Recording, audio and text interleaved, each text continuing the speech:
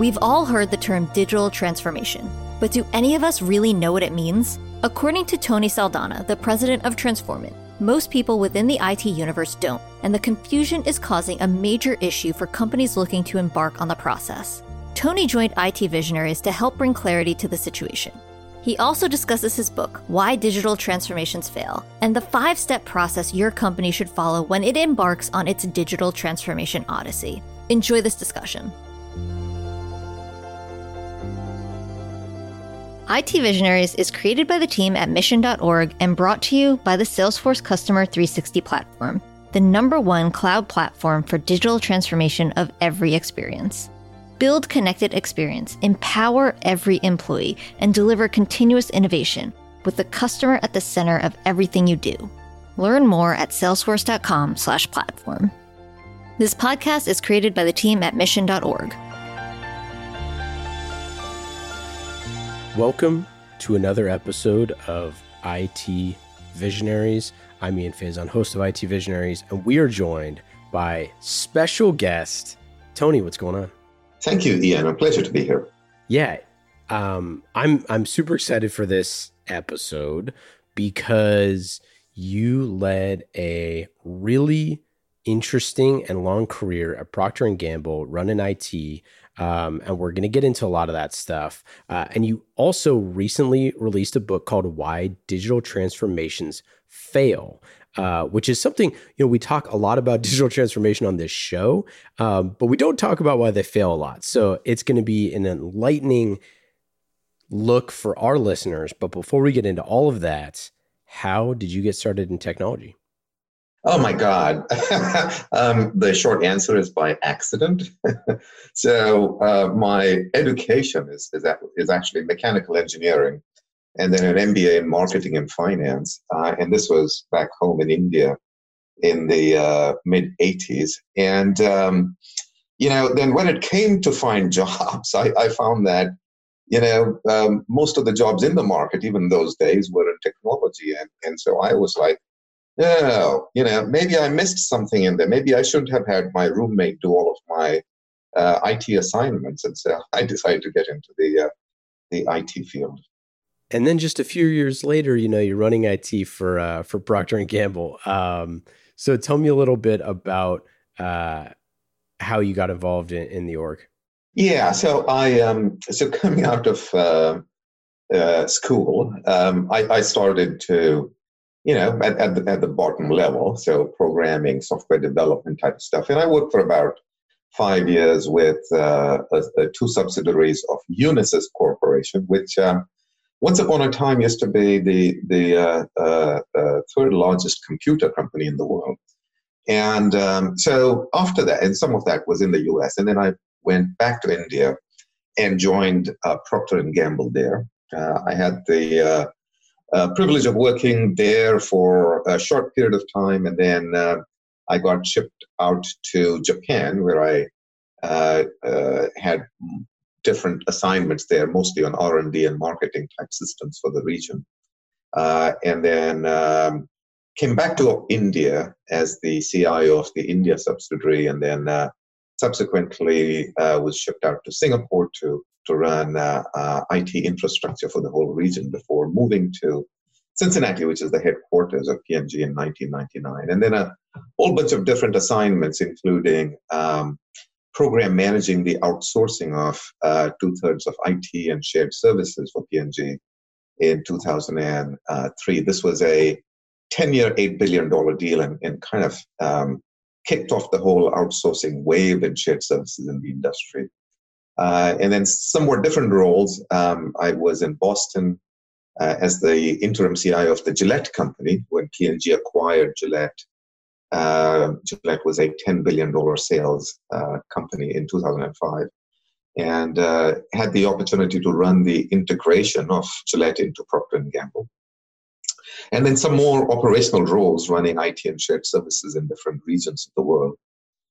Before about 5 years ago, when I realized that, although Procter & Gamble's IT and shared services was considered to be very good, was in fact considered to be best in class, that our real competition, which is what I realized, was no longer other large companies or their technology organizations, but startups and the way they operate and their incredible amount of effectiveness, efficiency using digital, which is essentially what led to the convergence of all of the roles of IT and shared services into this strategy of digital transformation.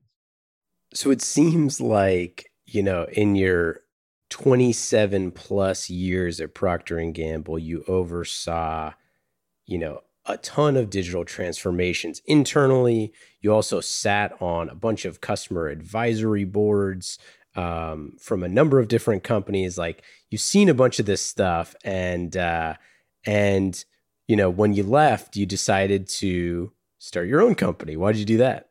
Oh, I always wanted to do that. I mean, I'm an entrepreneur at heart, and one of the things I wanted to do was take the opportunity to essentially not just kind of put some of the things I've acquired at Procter & Gamble and elsewhere into practice, but then also I am absolutely convinced that we're in the midst of the fourth industrial revolution, which is like any other industrial revolutions.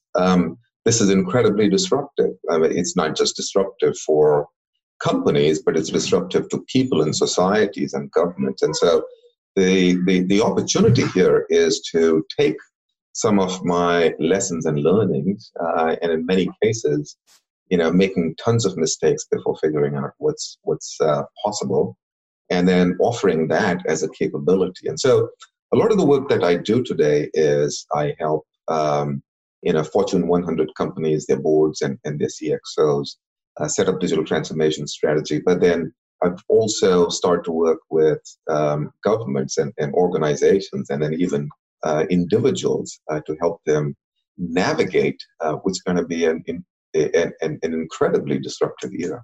Yeah, Tony, the Sherpa, navigating the treacherous mountain passes of digital transformation, and you decided to write a book. So for our listeners, if you haven't read it yet, go check out Why Digital Transformations Fail, because there's a ton of insights in there, and we're going to get into a few of them now. Again, you were managing a $2 billion organization and saw just about everything that you could imagine. Why do digital transformations fail? The surprising answer to that, if I could get it down to one word, is discipline. And it may sound, a little funny, but I try and draw the analogy, not to oversimplify this. I try and draw the analogy with, Lewis Carroll's famous book, Alice in Wonderland, and the specific conversation between Alice and the Cheshire Cat, where Alice says, which way should I go? And then the Cheshire Cat says, well, it depends on where you want to go to, and the rest of the passage, where she says, I'm not quite sure where, and then he said, then it doesn't matter where to go. But the issue here is, it may sound simplistic, but the reason digital transformations fail is twofold. One is, language. Digital transformation is still a very, very fuzzy term. And so if you're not really clear about what you're trying to do, you're not going to get there, right? As Alice in Wonderland tells us. But then secondly, the discipline of how to get there, the execution, requires a very different methodology than what is used typically across the world. What the world uses is good old-fashioned IT project management, which is taught by the Project Management Institute, and much of the training that you and I and everybody else went through over the years. And that's fine, but that's insufficient, because digital transformation is 90% an organizational change management issue and 10% a technology issue. And so it needs to be strategically done differently and executed with slightly different methodologies than what the world executes today. And so those are the two reasons. And I boil it down to discipline, the disciplines of setting the right kind of goals by being extremely clear on what you're trying to accomplish and the disciplines of executing what is essentially organizational change. So I have a question for it. Well, obviously, I'm asking the questions, but are we sure digital transformation is the right term even? Like, it's something, obviously, our amazing sponsor of the show, Salesforce, and we talk about digital transformation a lot. Salesforce works with a lot of people on their digital transformation. But it always kind of, strikes some people as funny because you're always going through a digital transformation, right? It's like, going to the gym, right? You're kind of, your muscles are either atrophying or they're building, but there's kind of no stasis. There's in that kind of process. Is this the right term? Because it seems like it definitely was the right term and continues to be, but like, are we ever going to, is it stop? Do digital transformations stop in 10 years? Like, I'm curious. Yeah, that's a very, very good point, Ian. Look, here's the dilemma. I think the short answer to is this the right term is, if I were to redo it, I would choose a different term, right? Not digital transformation. But the dilemma we're left with is, given that this is an industry established term, is it better for us to drive clarity, which is what I attempt to do in my book, where I basically, lay out a spectrum of 4 stages, everything from stage 1, 5 stages, everything from stage 1 being essentially what most people consider to be digital transformation. Implement the cloud, upgrade to, SAP HANA, whatever it is, all the way up through stage 5, which is what you were describing, which is a constant state of disrupting yourself. So you're never really done. Your goal is to get to stage 5 and to hang on to stage 5, which is a constant state of disrupting yourself and getting to the next level, right?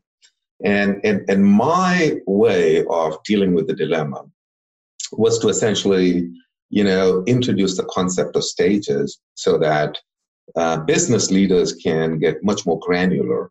So, instead of falling for the next technology hype, we got to do blockchain because blockchain is disrupting the world. And that's part of the digital transformation roadmap. I think what decision makers can do is say, all right, my CIO currently is, at stage 1 or stage 2.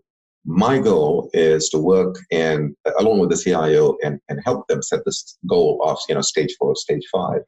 And then, let's get there, right? And so the reason I dealt with this is because, it's a very funny world that we live in, right? We have no control sometimes over the terminology that the industry chooses. The good thing and the bad thing about digital transformation is it's a widely recognized term. It's a $1.7 trillion industry. And when you work in the IT industry, as I have for over 3 decades, what you realize is you're in the game of constant change management.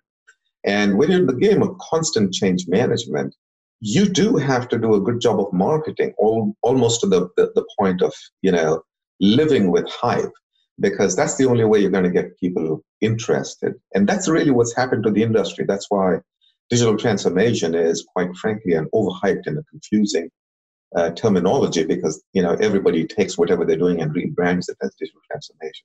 Now, be that as it may, if we can essentially drive discipline so that, just like we have done with, MRP2, by saying, okay, it's a process within that process. What are you talking about? Are you talking about demand forecasting or transportation planning? And then, getting into the discipline of specific processes within that. That's my hope, to take digital transformation and turn this into a much more successful enterprise effort. Yeah, I tend to agree with you. I think one of the interesting things about, digital transformation is the word digital, because digital implies that things were analog and then they became digital. And now we live in a world where, of course, it's all digital now. Like every technology is everywhere. So it's not kind of going from like 0 to 1, like the move from analog to digital, from, pieces of paper record keeping to putting things into computers, was for lack of a better term, kind of the 0 to 1 kind of moment there. And now it's about what it feels like is it's about the experience. It's about the employee experience. It's about unlocking creativity with technology. It's about leveraging technology to do things that previously were done inefficiently or inaccurately or, or with worse fidelity. It changes the nature of how employees are. It changes the nature of the relationship between, management and, frontline people. Like there's so many different things to unpack. But yet, like your book says, 70% of digital transformations fail. And that's a lot. And so you give a bunch of examples of that. So can you kind of share like what some of these examples of what this looks like in practice? Because it's such a nebulous term, but it's hyper specific to an individual company, and each company is so different.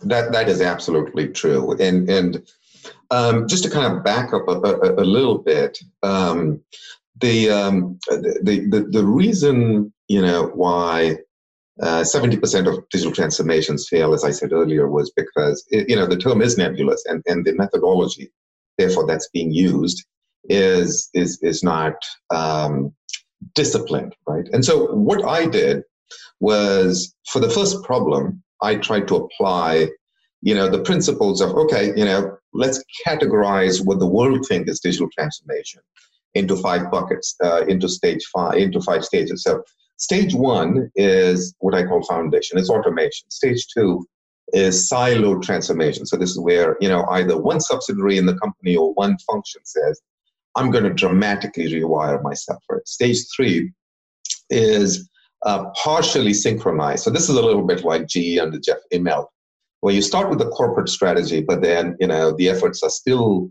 not completely synchronized, and often, they don't make it. Right? Stage 4 is actually when you rewire the company, and it's called fully synchronized, and you essentially do change the way you operate internally into the digital world. But then, as we said earlier on, that's not sufficient, because the only, best stage, if there is one in digital transformation, is one where you change the entire DNA of the company. So therefore, stage 5 is DNA.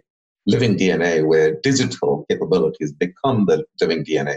You become like a Netflix, which has disrupted its own business model 4 times, from mail and DVDs to, then getting into streaming media over a, crappy internet initially. And then, original content and, now international content, all within 20 years, right? So this is when you become, the enterprise that sets the constant agenda for the rest of the world. And really quick, just to tap into the Netflix example, I saw a talk with Gibson Biddle, who is I believe he's like their head of product. I forget. I think he was head of product. And he was talking about those exact transformations that you were just talking about.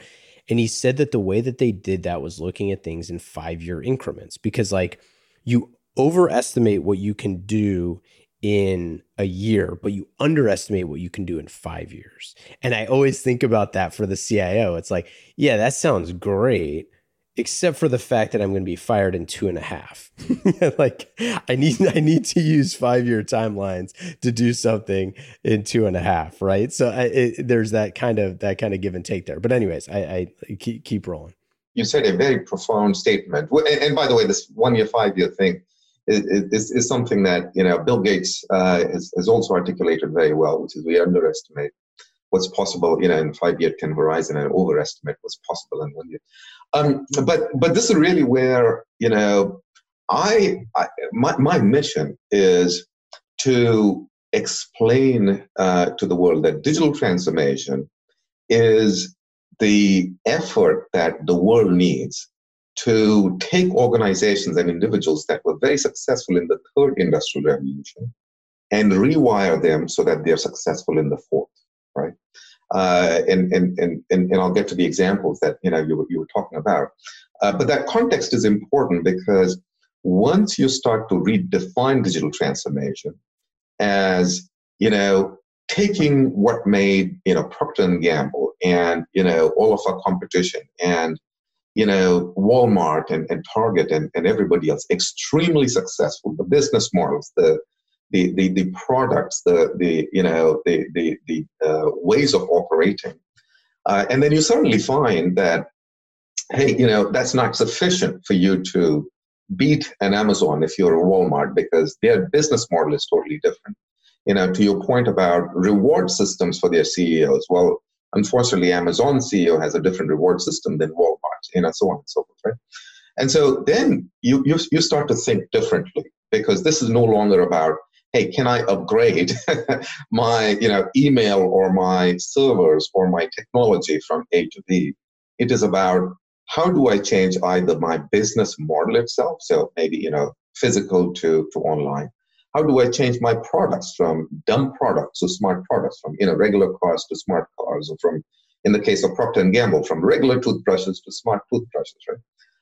And then how do I change my business operations itself? So, instead of having thousands of people do accounting, how do I change it so that I have a combination of people and AI and other kind of stuff, right? That's the rewiring that's necessary for digital transformations. Now, the reason why 70% of digital transformations fail, and I use tons of examples, from the past, using some from my own experience, but then also, providing experiences from GE, from, old examples from McDonald's, from, Denver airports. I even briefly touch upon what went wrong with the Affordable Care Act launch. And what I try and do is I link to specific disciplines in execution or disciplines in goal setting. And then once you start to see why digital transformations fail, what you're left with is a checklist of how to make your digital transformation successful, which is my ultimate goal. I happen to love airplanes, and so I was always fascinated by the pre-flight checklist and the work that was done to improve the efficiency of the aviation industry, and then and also the reduction in the number of accidents and how that was reapplied in the medical industry. And so my goal has been, okay, can I at least take some of that and apply that to digital transformation? Because the 70% failure rate in the context of an industrial revolution is a terrible thing.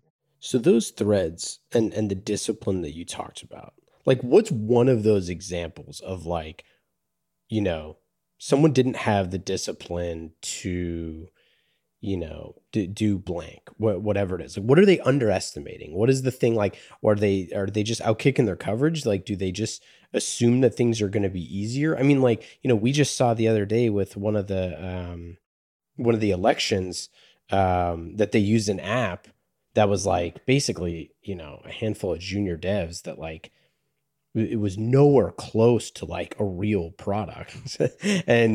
But people who knew nothing about technology were like, yeah, this is great. Again, that whatever that group was definitely didn't have a CIO. You know what I mean? They did not stress test it. They didn't do the things required. And that's a huge problem, right? That's a problem for every CIO. Is like, the CIOs are sitting there going, my CEO is not a technology person. They still have a flip phone. They're not, and they didn't grow up with technology, or they don't love it, and that's a very, very real thing. So anyways, what were some of those threads? Let me give you a couple of examples from the book, but I'd love to talk about the most recent example that you mentioned of, what went wrong with this particular election. But, in the book, I provide examples. So, let me take the Affordable Care Act, which the portal, the system, initially, went through a lot of trouble, but then eventually turned out to be extremely successful. And it is obviously brilliant in terms of where it's ended up. But, the first few weeks of embarrassing technology lessons are instructive of, one of the disciplines out of 10 that I call in my book, which is called iterative execution, right? So iterative execution, in the industry is now known as, agile, or, any of the other lean startup kind of stuff. And what people are talking about is, hey, instead of the old fashioned big bang waterfall methodology, there are ways to, work closer with the end user. So this is basically new ways of user-based design, and chunk up the work into iterative modules. And then, hopefully then you're not really taking on a big risk, but you're taking on iterative product development. And that's very well known in the IT industry. But, for the CEO with the flip phone, who's basically looking for a magic wand that says, hey, I apply technology, especially if you wow them with great technical terms, and I'm going to give you a system that's going to do all of this, a website that's going to roll out and be absolutely brilliant. They're very, very eager to kind of jump in and say, that's what I'm looking for. But by calling out iterative execution, what I'm hoping to do is to arm the senior leader with enough understanding so that they're forcing their organization to say, okay, are you looking for the big risk execution or the smaller one? So that's one example. Another one that I talk about is, how do you make sure that you are empowering your change leaders to do the kind of stuff that the tough calls that they need to make?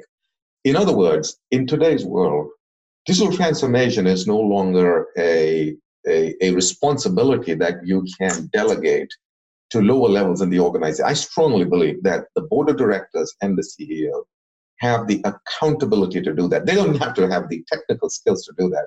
They don't even have to run the project personally, but they cannot delegate. The over-delegation is one of the reasons why many digital transformations fail. And I give examples, including, in the 1960s and 70s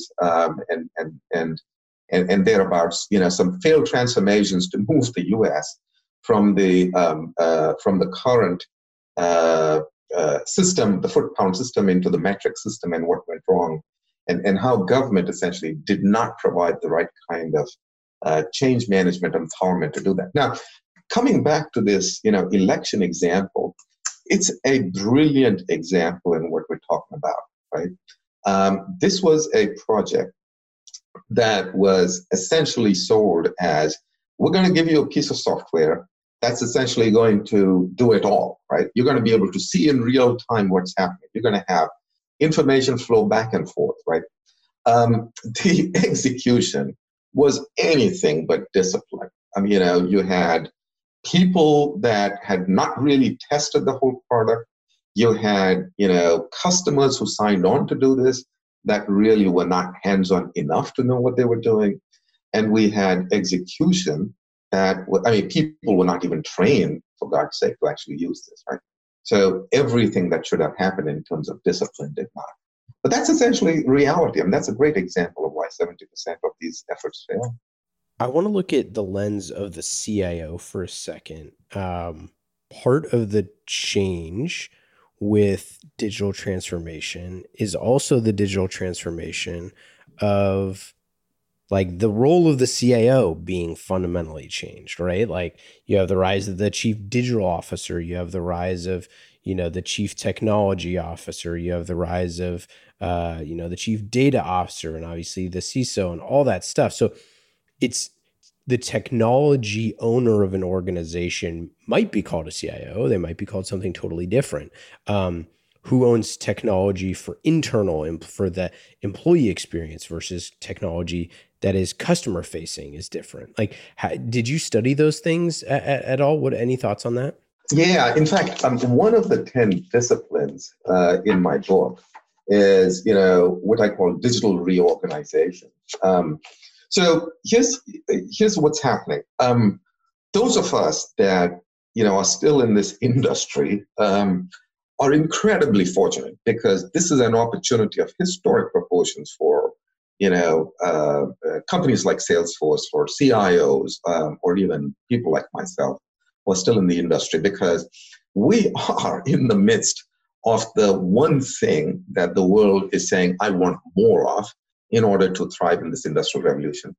However, and this is the caveat, whether or not I am successful as a leader, as a CIO, as a CEO, is critically going to depend on whether I have upgraded myself, my capabilities to lead during an industrial revolution as opposed to lead in normal times. So those of us that used to be CIOs, like myself a long time ago, the game was very, very simple, right? You ask your business, what do you need in terms of driving scale or efficiency? And you found the absolute best solution, and then you did a great job of executing it and exceeding expectations, and then you moved on to the next one. Once the game is changing, now technology, you are the person that essentially is in the position of coaching your CEO, your board, on technology becoming an ingredient that changes the entire company. So the whole process of how you go about doing your role dramatically changes. You have to essentially become not the backroom technologist. You have to become the boardroom, the company strategy enabler, right? So part of what you're doing is you're working with the board, you're working with the CIO, you're showing them how your technology essentially drives the three elements of transformation. One is, digitally enabled products, so create new products, smart cards, or completely new business models, right? As I said, online versus physical, or 10x improved internal business operations. So, instead of having people do call centers, you have a combination of AI and people do call centers, right? It is our job as the new CIO to essentially share with people and educate them on what's possible. And then, of course, to lead the execution of that. The second role that the CIOs have is essentially to change the paradigm of, you tell me what you need, I will control it all, and I will get it done. From there to essentially saying, there are some parts of my job that are absolutely sacred. They're governance, they're standards. Nobody's ever going to mess with that. But everything else, my job is going to be similar to that of the HR, human resources officer, where I'm not going to tell the people what I do as an HR officer. I'm going to give you the people, and the people will do all the stuff for you. But there are some policies that I will own. And so the CIO's role becomes an enabler to essentially become, like the capability that is used everywhere in the company. And your job is to kind of build the capability so that everybody becomes a technologist, right? And so it's a very exciting time, huge opportunities, but then we have to do a few things differently as leaders. Well, and I think like another piece of this is you're the expert on the board at technology. Like this, and this is a fundamentally difficult thing, like I was mentioning earlier, when you have potentially, as we've heard from some folks behind the scenes, a board that is technology averse, like in general, again, like flip phones, all that sort of stuff. And your customers are the exact opposite, like, potentially, born in digital, all that sort of stuff. Prefer digital experiences, all of that. And so you not only need to be like the conduit to like explain technology, which is just an awful experience to like explain complicated technology to people in general. You need to do it to the people who need to make these really smart decisions. And by the way, you need to have your ear to the street 24/7 to keep at the cutting edge. So the idea of like vendor management is like its own job now for the CIO, and not just vendor management and governance and things like that, which have been around for a long time, but like, just the MarTech stack alone. Now the CMO needs to have a technology capacity where they have their, ear to the street. So does your chief product officer. So does your salesperson. Like all of those people have to have a technology component to their organization. And some of them aren't built to do that. And so that needs to be you. And that's a pretty hard task to say, it's not really something you can outsource. I mean, you can't really tap somebody on the team and say, hey, give me my, or maybe you could, to give me my daily technology update of what's going on. I mean, you kind of got to subscribe to TechCrunch, or you Crunchbase or whatever it is. You got to talk to startups. You got to build internally. Like, what have you seen from like the cutting edge CIOs in their personal habits that create circumstances where they can better articulate and find the technologies that can propel their businesses forward? So the great CIOs, and there's several of them. I'm in awe of some of the corporate leaders in our industry and the work that they do in working what I consider to be the three key levers of a digital transformation within their organization. One is, how do you educate upwards? The second is, how do you deal with this constantly evolving technology landscape, all the vendors and startups that you were talking about.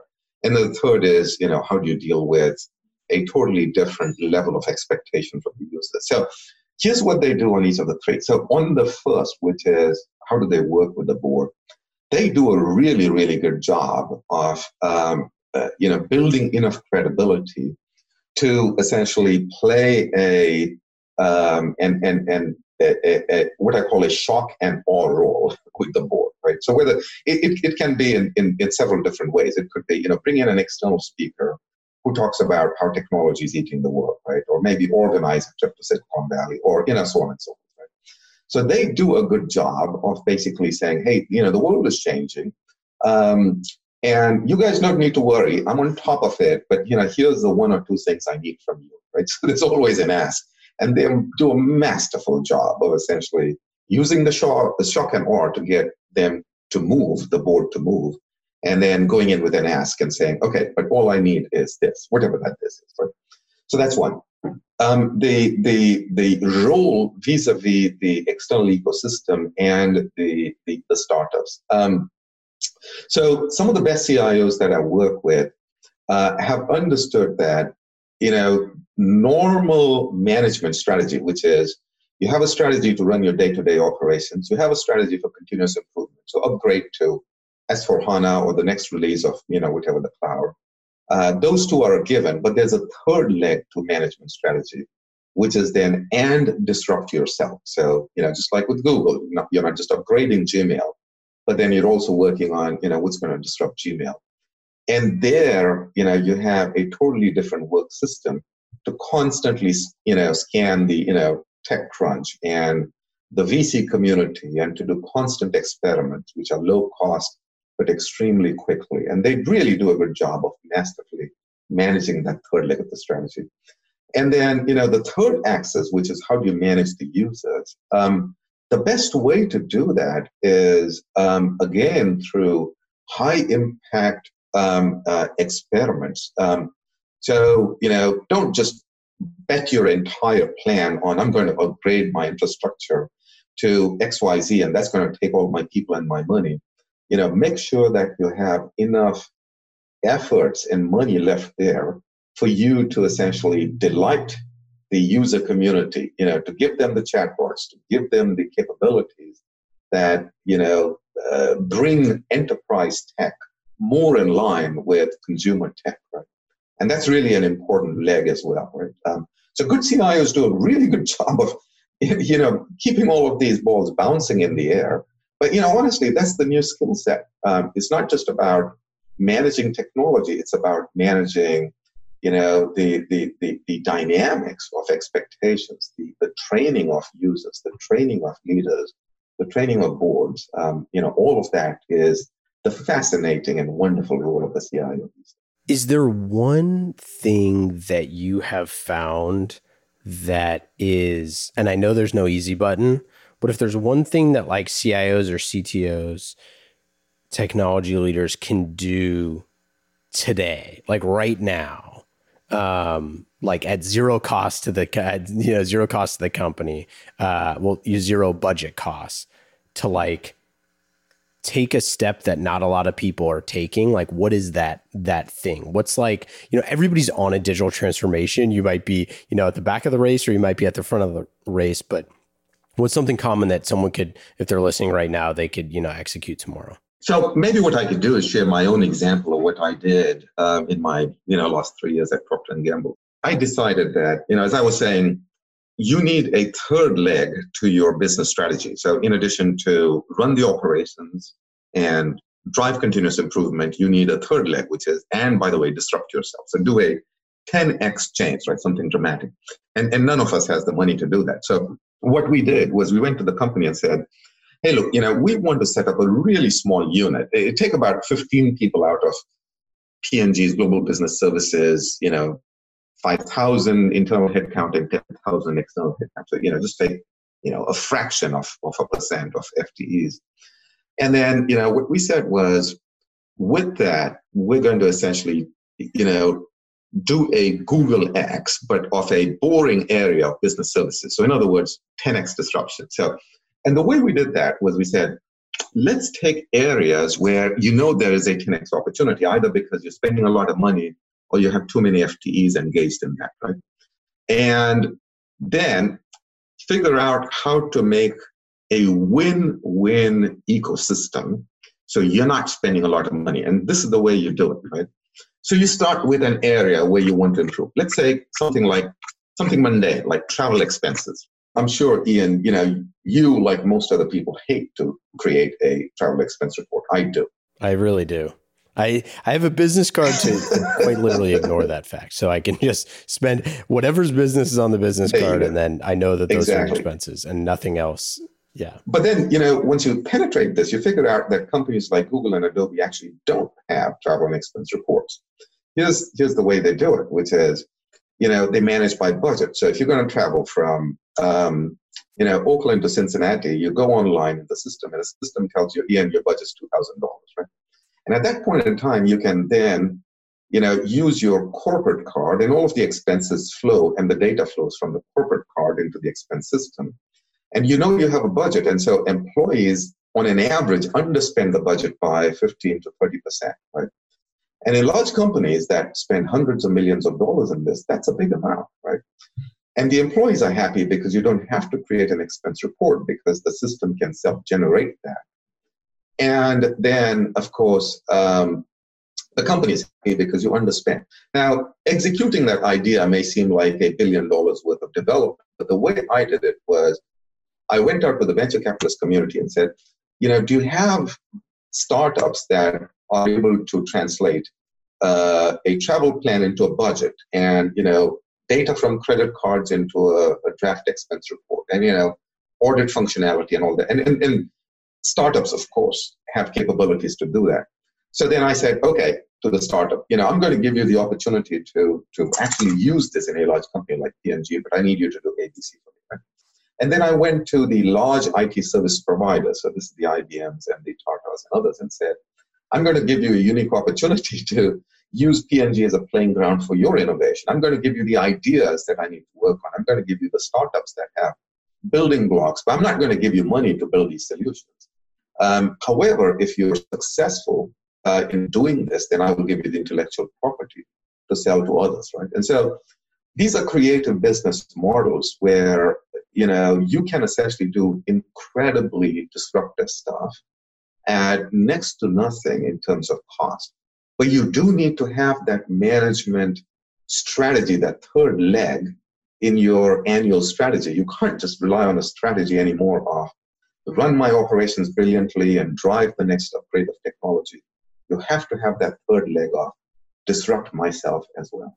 I love that. I want to dive into the Gillette acquisition for a second because so few folks have kind of managed like that size of an acquisition. I'm curious, were there any things from that experience that you really kind of like raised your eyebrows a little bit from like the start of, hey, this digital transformation thing is starting to take hold. I don't know what it's going to be in the future, but boy, if this is how hard it is to, to stitch two amazing companies together, I couldn't imagine if I didn't have the control, kind of the levers that I do now.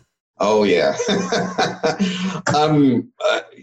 Hindsight is always 20/20, and there's a lot of things we did extremely well, of course, because we were able to exceed Wall Street synergy expectations of, like $1.2 billion of cost synergies by the work that we did. But, in hindsight, I have a very, very long list of things that I wish I had done differently. But the biggest learning that I got, and in those days, of course, we didn't call it digital transformation and stuff like that. The biggest learning that I took away was change management. Right? Here's the biggest issue. This is why companies that are extremely successful die in industrial revolutions. They have no burning platform, right? They're making a lot of money. They understand they need to do this digital thing, but they don't need to essentially, mortgage their entire future to do this, whatever this digital thing is, right? And so what happens is a half-hearted attempt to drive change. So the big learning that I took away from the Gillette integration was how you can take, what's a very positive situation. It's an acquisition. It's not a burning platform where, the Procter & Gamble company is going to go, fall into deep trouble if we don't do this right. But how do you translate that into a burning platform? And what we did that was we translated the goals of the Wall Street synergies into every day's delay is worth $3 million to the company, right? So anytime somebody said, yeah, but I cannot implement this date because I'm launching a new product, we said, not a problem. If you're able to justify for every day's delay the $3 million, and you're willing to actually make that case back to the P&G leadership on why that makes sense, we're happy to delay, right? And so it may seem like a small thing, but the ability to rally the organization around, or even when it's not a burning platform type of situation, and get them to understand the importance of, delivering the end goals. That was, I think, maybe, some of the best lessons that I took away. Do you think because Gillette and P&G were such product orgs, and really, by all stretches, like, P&G being one of like the premier leaders, organizational leadership. If I had $1 for every guest that we had on our show, Marketing Trends, that, grew up with some level of background in P&G and learned like product ownership from there.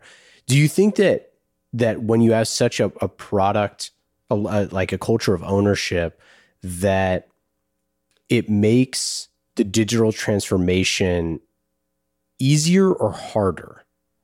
Or maybe it's just both. I don't know. I think that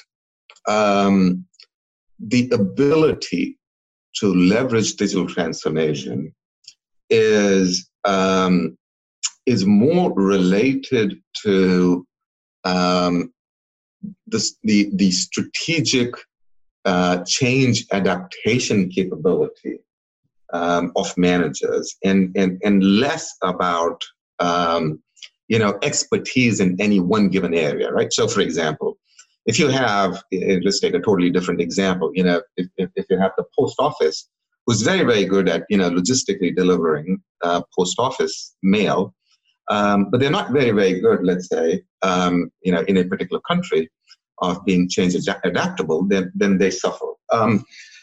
I think we were very fortunate. I was very fortunate at Procter & Gamble and Gillette, because these are two companies with an incredible heritage of longevity, of being, management training grounds, of having people that, were not just very good at marketing and at product, but they had survived and done extremely well over the ages, decades, and in the case of P&G, more than 180 years, by being very agile, very adaptable to change, right?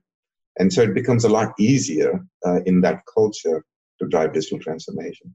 Well, okay, so and this is the reason why I ask, is because it seems to me, and I don't mean to give to take away some of your credit here, but it seems to me that if you have this strong this strong culture of ownership, accountability, an extremely strong kind of proving ground for leadership, that when you as the CIO are saying, hey, this is the change that's going to happen for this company, you have owners that can then kind of implement that change in a way that like culturally it might have been more relevant than a company that is that maybe doesn't have as much ownership. And I'm curious that also noted that the CEO is a former West Point grad and I'm a West Point grad. So maybe I'm just steering too far into the leadership angle here. But I think it is an interesting thing to say, like, some of the culture at P&G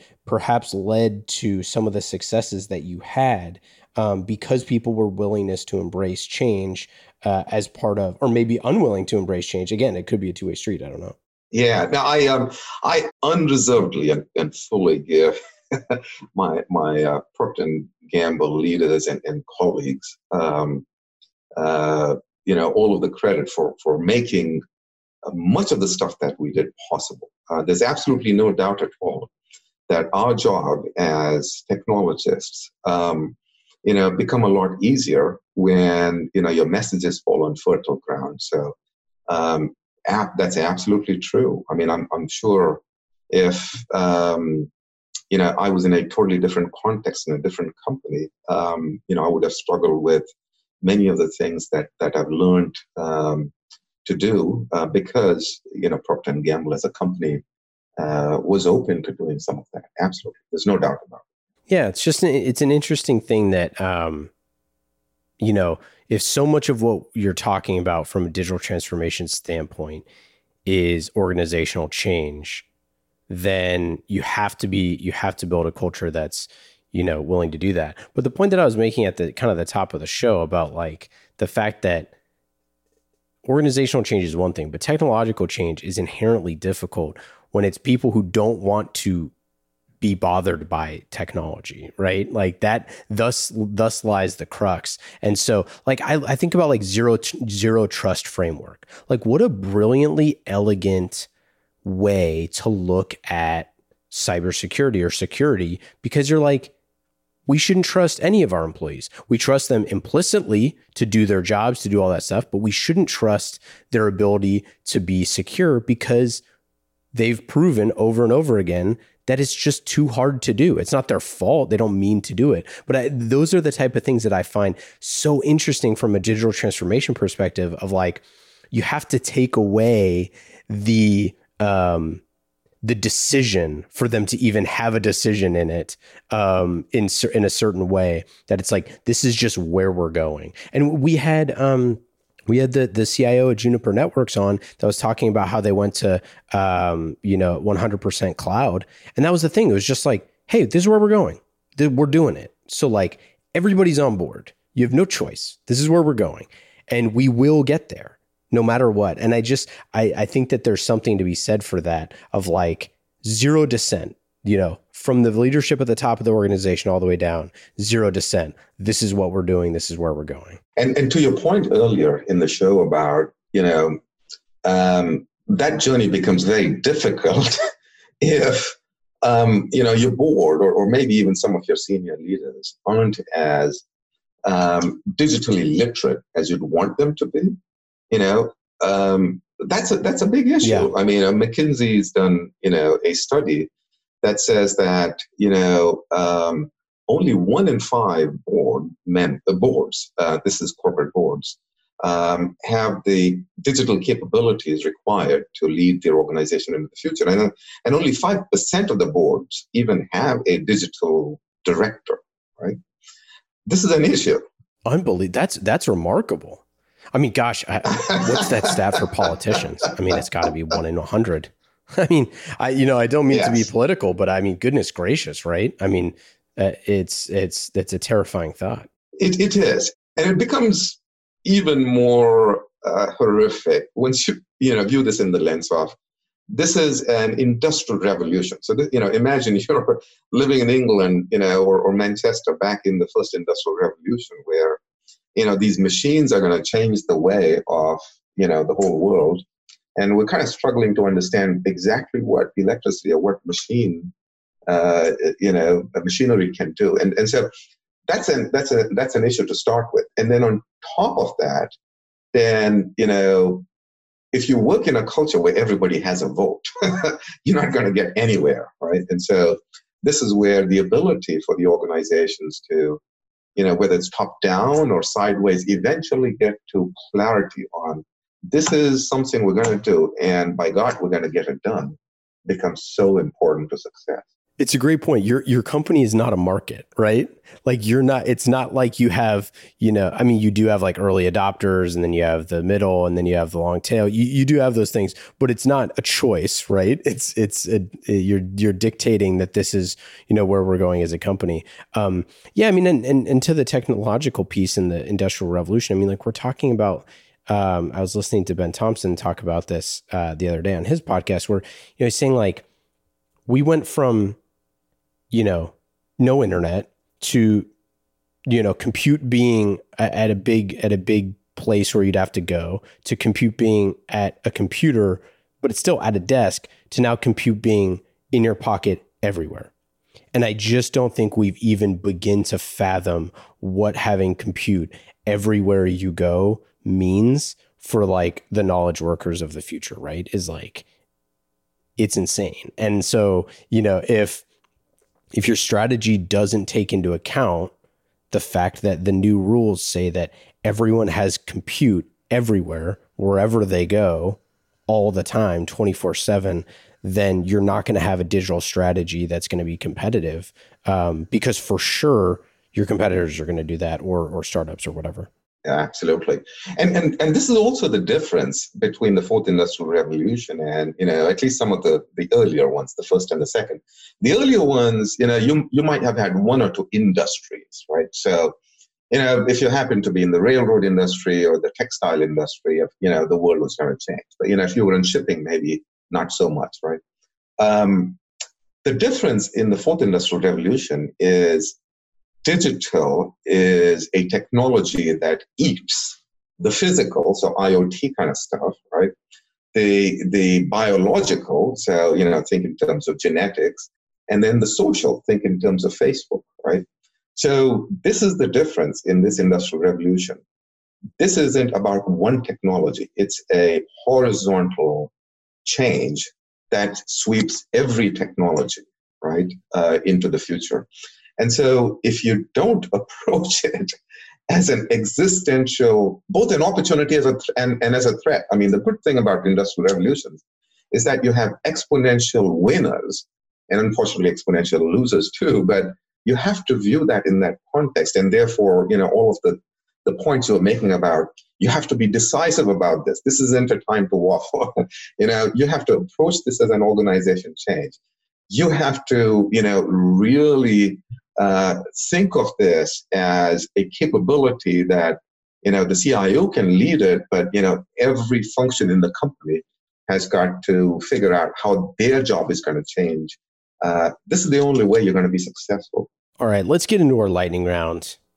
I love the conversation. I could do this for hours. It's been a blast, Tony. But we got some lightning round questions for you. These questions are fast and easy, just like the Salesforce Customer 360 platform, the #1 cloud platform for digital transformation. Hey, there you go. Digital transformation of every experience. Go to salesforce.com/platform to learn more about them. We love them. They've been here since the very, very beginning of IT Visionaries.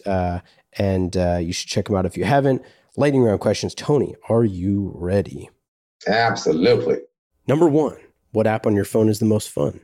The one that's most fun on my phone is basically Google Maps. I absolutely love it. I go way beyond, using this for directions. I use it as a way to play games on, which two Japanese restaurants that I love are closest to each other. So you can do a lot with it. What's your hidden talent or passion? My hidden talent is carpentry, woodwork. I've renovated basements.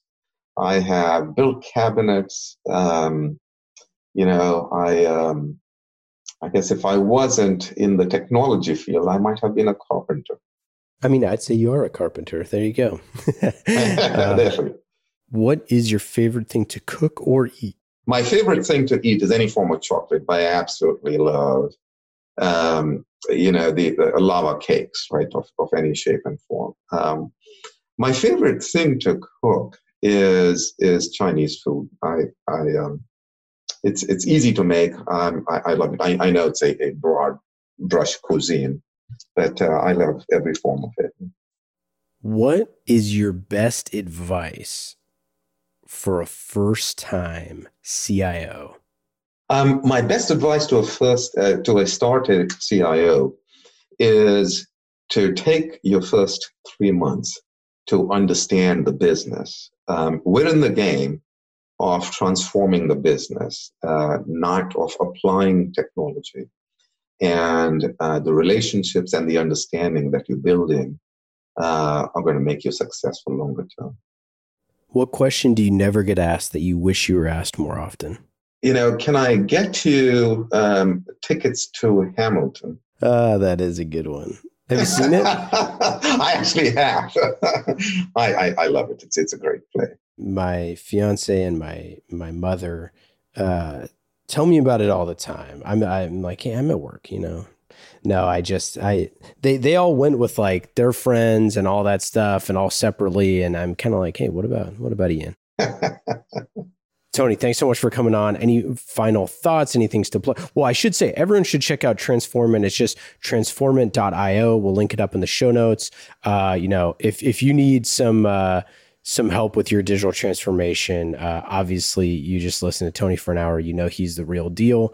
So check that out. And he has a bunch of stuff.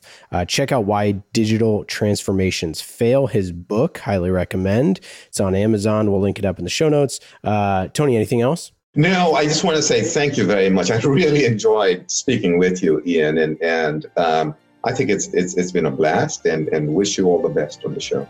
Awesome. Take care. You too. IT Visionaries is created by the team at mission.org and brought to you by the Salesforce Customer 360 platform, the #1 cloud platform for digital transformation of every experience. Build connected experience, empower every employee, and deliver continuous innovation with the customer at the center of everything you do.